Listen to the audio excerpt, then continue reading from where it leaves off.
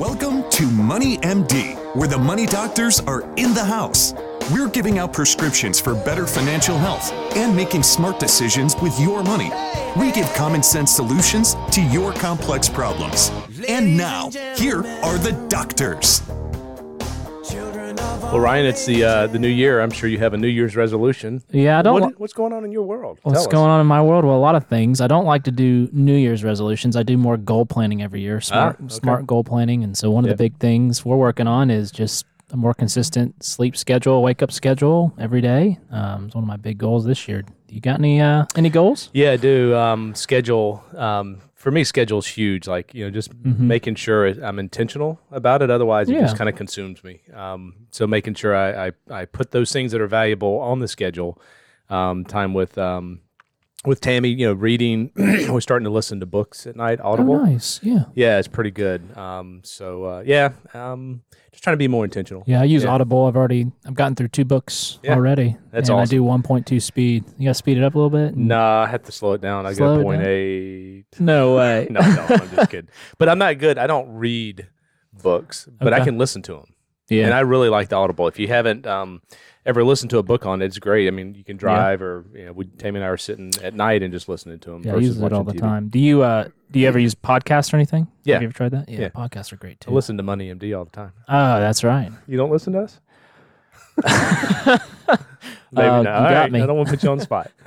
Well, listen, we have a great show lined up today. We got some really good topics, and the interesting one that caught my eye, it's from Morningstar. It says, if you want to lose money, listen to millionaires. And you would kind of think, a millionaire, maybe they know something about money, but, when you start looking at the news to make your decisions, and so there was a survey that was done recently, and it's a good conversation of even if you've accumulated money or you're trying to accumulate money, things not to do to be successful. So we'll dive into that. Yeah, that sounds really interesting. And the second topic today, we're going to talk about just how to lower your taxes in 2024. Some money moves you can make.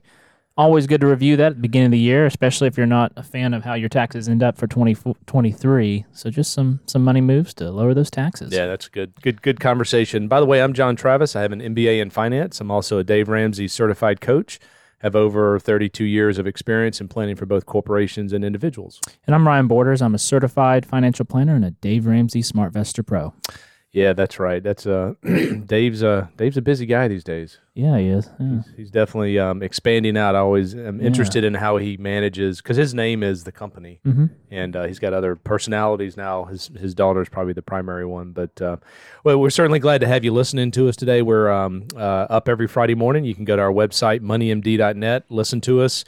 We have a lot of older podcasts, which are interesting. I always reference going back to the pandemic because I remember Steve and I sitting here, week after week going through the pandemic, and it was a difficult time for the world and also in the markets as well. So you can kind of gain some lessons going through those difficult times. So go check out our website, moneymd.net. We have a lot of other tools out there and resources. Also a Facebook page, MoneyMD. And Ryan, I think you're up doing the prescription this week. So That's right. Go check Ryan out. That's right. Yeah, go look at. If you've never seen Ryan, go look at. They're not as good as yours, man. Oh yeah, right. You're the OG. Yeah. So. Yeah, I hear you. Well, with that, we're going to start on the financial fact of the week. Yeah. So based on the 2024 forecast from 14 sell-side Wall Street firms, the average strategist price target for the S&P 500 was 48, just a little over 4,800. As of, that's 12/18/23, so about a month ago, with the S&P 500 closing at just 4,775 on 12/26/23. So strategists are collectively looking for an increase of just 2.1% in 2024, and not even one expects double-digit percentage gains for the year. So interesting. It comes from CNBC. Yeah, we always make fun of these strategists. They have no clue what the market's going to do. As an example, in 2023, a lot of forecasts were for the S&P 500 to make 3 or 4%, and it made double digits. Of course, and they of course didn't predict the down bear market in 2022. So, when you start looking at these forecasts, just don't constantly revising their forecasts. And they are. All you got to do is just revise. Yeah, until you get to the end of the year, it's like, it's going to be this is the number. So just don't make decisions based on those forecasts. The analysts they they really don't know what's going to happen. And that kind of leads us into our first topic, and this is from Morningstar, and it's the title is if you want to lose your money, listen to millionaires. And there was a recent survey done. Actually, it was back in November of 2022, and CNBC asked 761 people who owned at least $1 million in investments how the stocks are going to perform in 2023, and 56% of them responded that U.S. equities would lose at least 10%. Mm-hmm. And over the previous half century, I mean, stocks had declined by that much only 6 previous times in 50 years. So, either most of the survey participants were, unusually insightful, able to predict an event that had only occurred, a very small percentage of the time, or they just followed market forecast. It just didn't feel good coming into 2023. And what's more, the last time the poll's respondents were so bearish, it was in 2008. And that's when millionaires, a lot of people got it right then in 2008, but a lot of people also stayed out of the markets, Yep.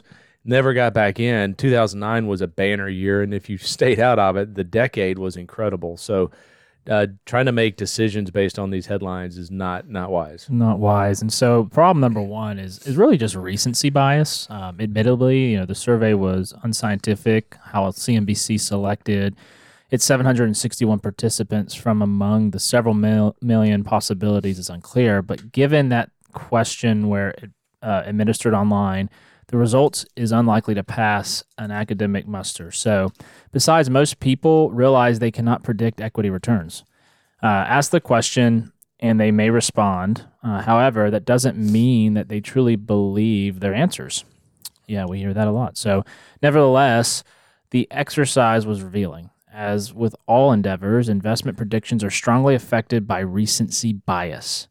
After a well-publicized plane crash, airline travelers become, wary, scared. They fear, of something might happen.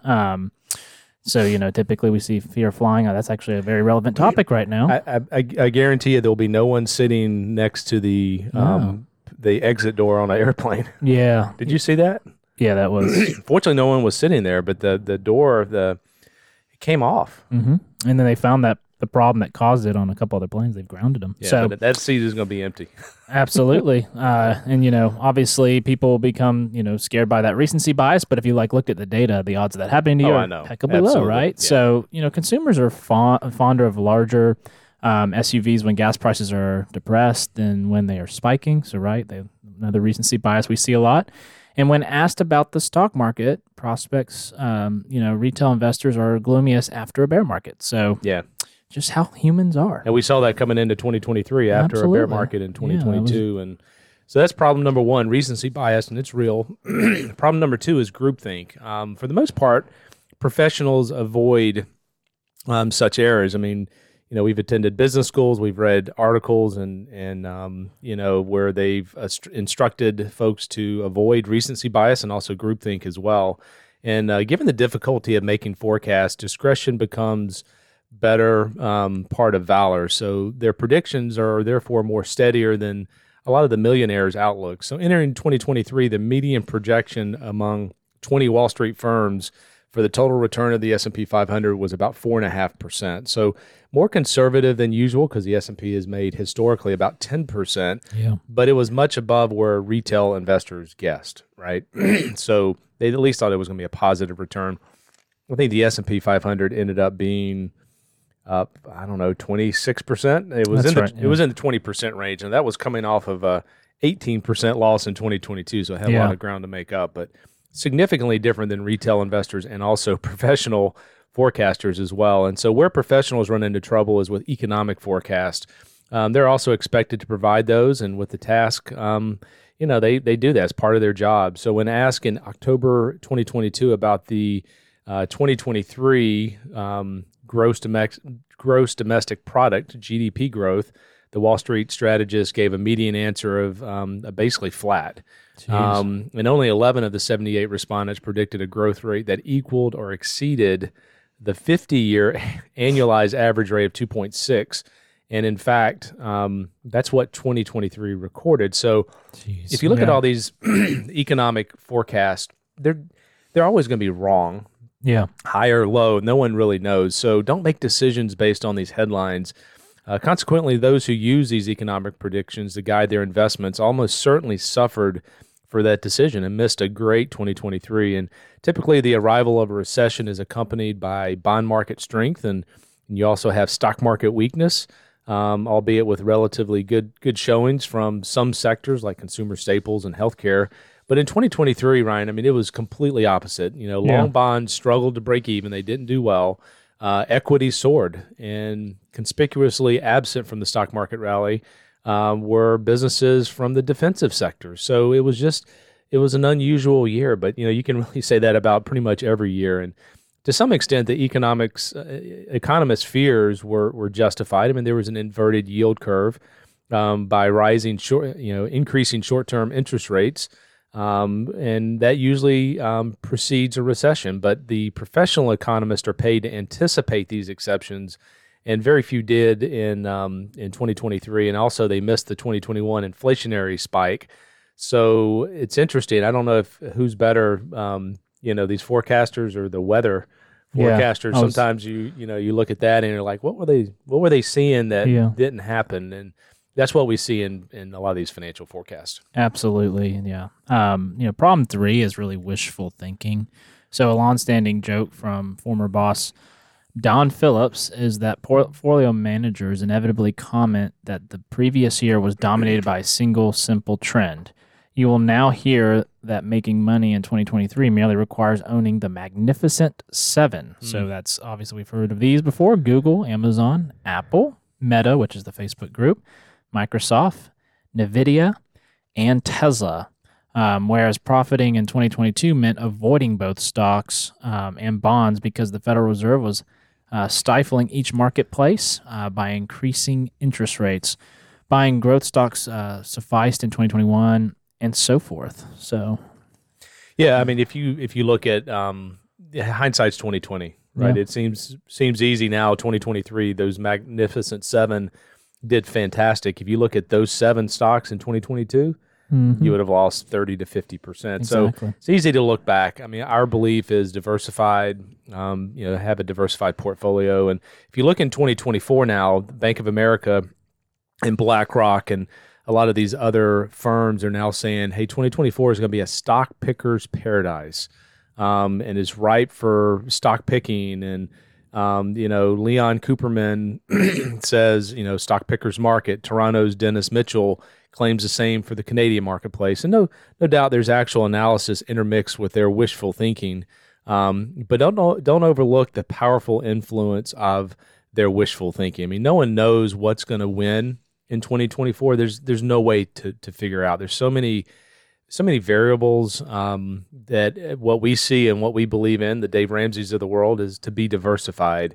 And so it's interesting going into 2023, all the negativity and how well it turned out. And a lot of people missed 2023. They missed a fantastic market. Yeah. And that changes retirement. So our advice to you is, when you see these headlines, don't make rash decisions. Don't let your emotions take over your decision making. If you look at the year-to-date results through October, they were not very good. And then the 2 months in November and December were stellar. I mean, they were phenomenal, like up 15 to 20% in those 2 months. So just turn off the news. If you have questions, if you're working with us or another advisor, reach out to them. We don't have I can't tell you what the markets are going to do either this year. And I'm glad I'm not in a position or a role to have to do that. Yeah. What we prefer to do is be diversified, wrap it in a plan and a process. And we've seen historically that has worked fairly well. Yeah, and we say tune out the noise is what we call that. It's just noise. It's a distraction, and it causes people to make mistakes. It does. I have a question. Yes. Those Magnificent Seven, think back to when you first started in this business. What were the top 5, if you can remember? I'm just curious. How has it changed? Well, so that was 2007 when I started. GE was up there. Okay.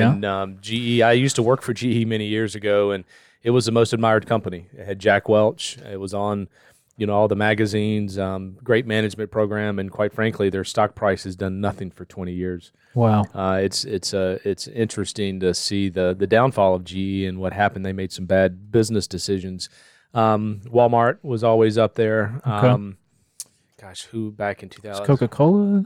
Yeah, Coca-Cola, Exxon, they were super big. Amazon was starting, and Apple obviously was beginning as well, but it was more the manufacturing and operational companies. Okay. Yeah, interesting. So, yep. All right, so we're going to switch gears here and do the question of the week. And that question is, are there any ways to reduce my 2023 taxes, even though we're already into 2024? And the answer is yes. There are some limited opportunities. Contributing to an IRA account, you have up until tax day, which is April the 15th. Yep. So when you're doing your taxes, you can see if you're eligible.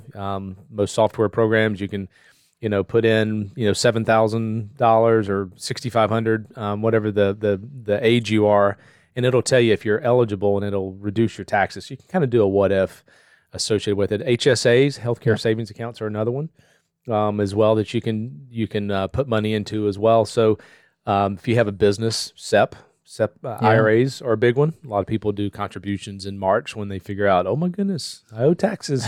Put an extra 10 grand in or whatever the number is. So yeah, there's some ways to do that. Quick, the rule on SEP, can you open one up? So could you open one up now and contribute for the past tax year, or do you already have to have it open? I think you can. Okay. Yeah, I think you can open it up. Because the SEP is typically for an individual. Most business owners, if they're by themselves, will do a SEP account. Because when you have a SEP account, you have to contribute the same percentage for all your employees. So if you have 10 employees and you're contributing 15% of your salary, you're required to do that for all the other employees. So it's an expensive option. So for most business owners, they do it themselves. Sure. Yep. All right. Good question. All right. So going to more taxes. Yeah, this is for those who want to have some help falling asleep when they listen to this. We're going to talk about taxes, some fun stuff. Oh, this is good. Yeah, well, this is to help. Hey, how do we lower our taxes in 24? This comes from Laura Saunders at the Wall Street Journal. I really like to read her stuff. She just got a lot of really insightful articles out there. And so, yeah, it's a new tax year. It's a great time to start making some tax moves and really avoiding some, what she says, dumb ones. The differences matter a lot because taxes are often the largest factor affecting, investment returns in a portfolio. They also matter to your retirement savings, your home, and your donations, among other things. So main thing is we want to just help you kick off 2024 with some smart tax moves. So the first thing we're going to go over is, keep an eye on your AGI. So AGI stands for Adjusted Gross Income. So found on line 11 of the 2023 form 1040. It's a very common form you hear about. AGI measures the filer's income before Schedule A, itemized deductions and tax credits. So it's typically larger than taxable income on line 15. So keep that in mind. A lot of people don't realize that. AGI is a key number. For example, the income limits for making direct contributions to traditional IRAs and Roth IRAs are pegged to AGI. So most married couples who have more than $228,000 of AGI for 2023 can't make Roth IRA contributions.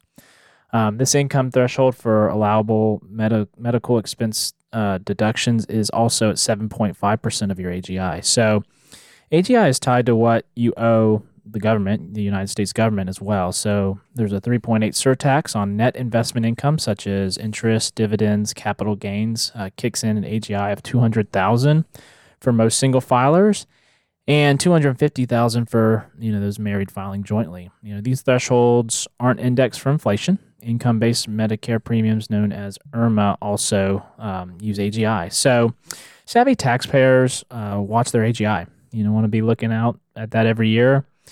With the rise of interest rates, it's important to check whether income from bank accounts, CDs, or bonds is pushing you into that 3.8 surtax or deeper into it. So to help with this task, financial firms, like all the big houses, provide estimates of annual taxable income from your investments. So watch for AGI.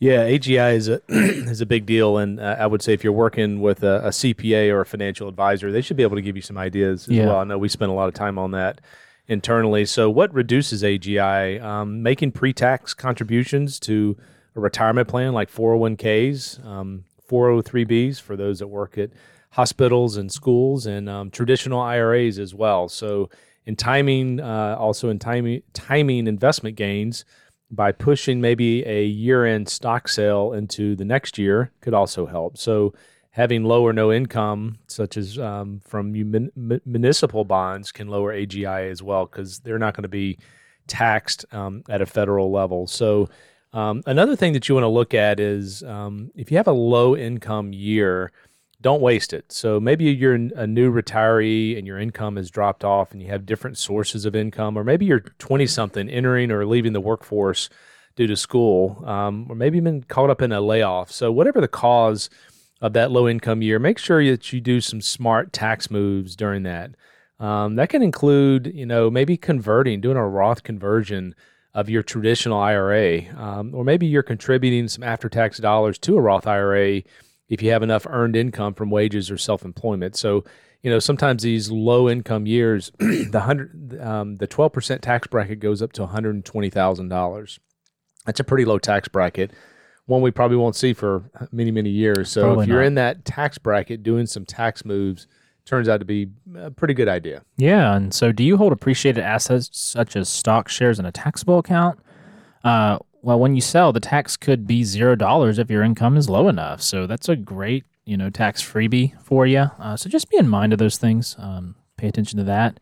The next is be aware of the state tax traps and money market funds. So this is something I'm more recently learning about and just a little bit more in the weeds here. So in 2023, investors loaded up on money market funds, holding government debt to grab the benefits of higher interest rates with minimal credit risk. But this boon has a catch for investors expecting the income to be free of state tax. So while it's true the states can't tax income from federal obligations, this exemption is for treasuries, savings bonds, and bonds from some agencies, but not others. It doesn't include income from treasuries' repurchase agreements. So this is known as repos. And many money market funds now hold a lot of those. So if 80% of the money market fund assets are in repos and 20% are in treasuries, only 20% of the income will be free of state tax. Yeah. Well, that is detailed. That is detailed. But it impacts. It's good to know. And investors in high tax states like California, New York, and Connecticut fare worse because no portion of the fund's income is exempt from state taxes unless more than 50% of the assets were in state tax-free holdings at the quarter end. So the bottom line is investors who want to skip state taxes on government bond funds should consider treasury-only funds because it'll only be taxed at the federal level. So another thing to think about in 2024, if you have the unfortunate event that you have a spouse pass away, obviously it's a major loss, from a life standpoint. But also, taxes are something that you have to think about, and it's important not to overlook them. The year of the death is the last year that the survivor can file a joint tax return, which also often results in lower taxes. So the year of death can be a prime time to accelerate income, such as a Roth IRA conversion.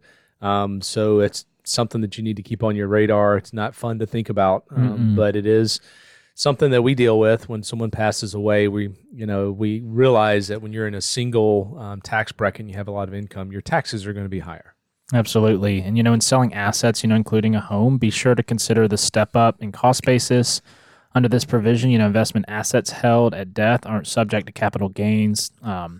Tax-wise decisions about asset sales after death often turn on the step up. So the next is keep records of your home improvements. This is primarily due to just if you sell your home, if you have capital gains due, you just want to keep that in mind. So there is an exemption. So for single filers, $250,000 is the exemption, and $500,000 for married couples.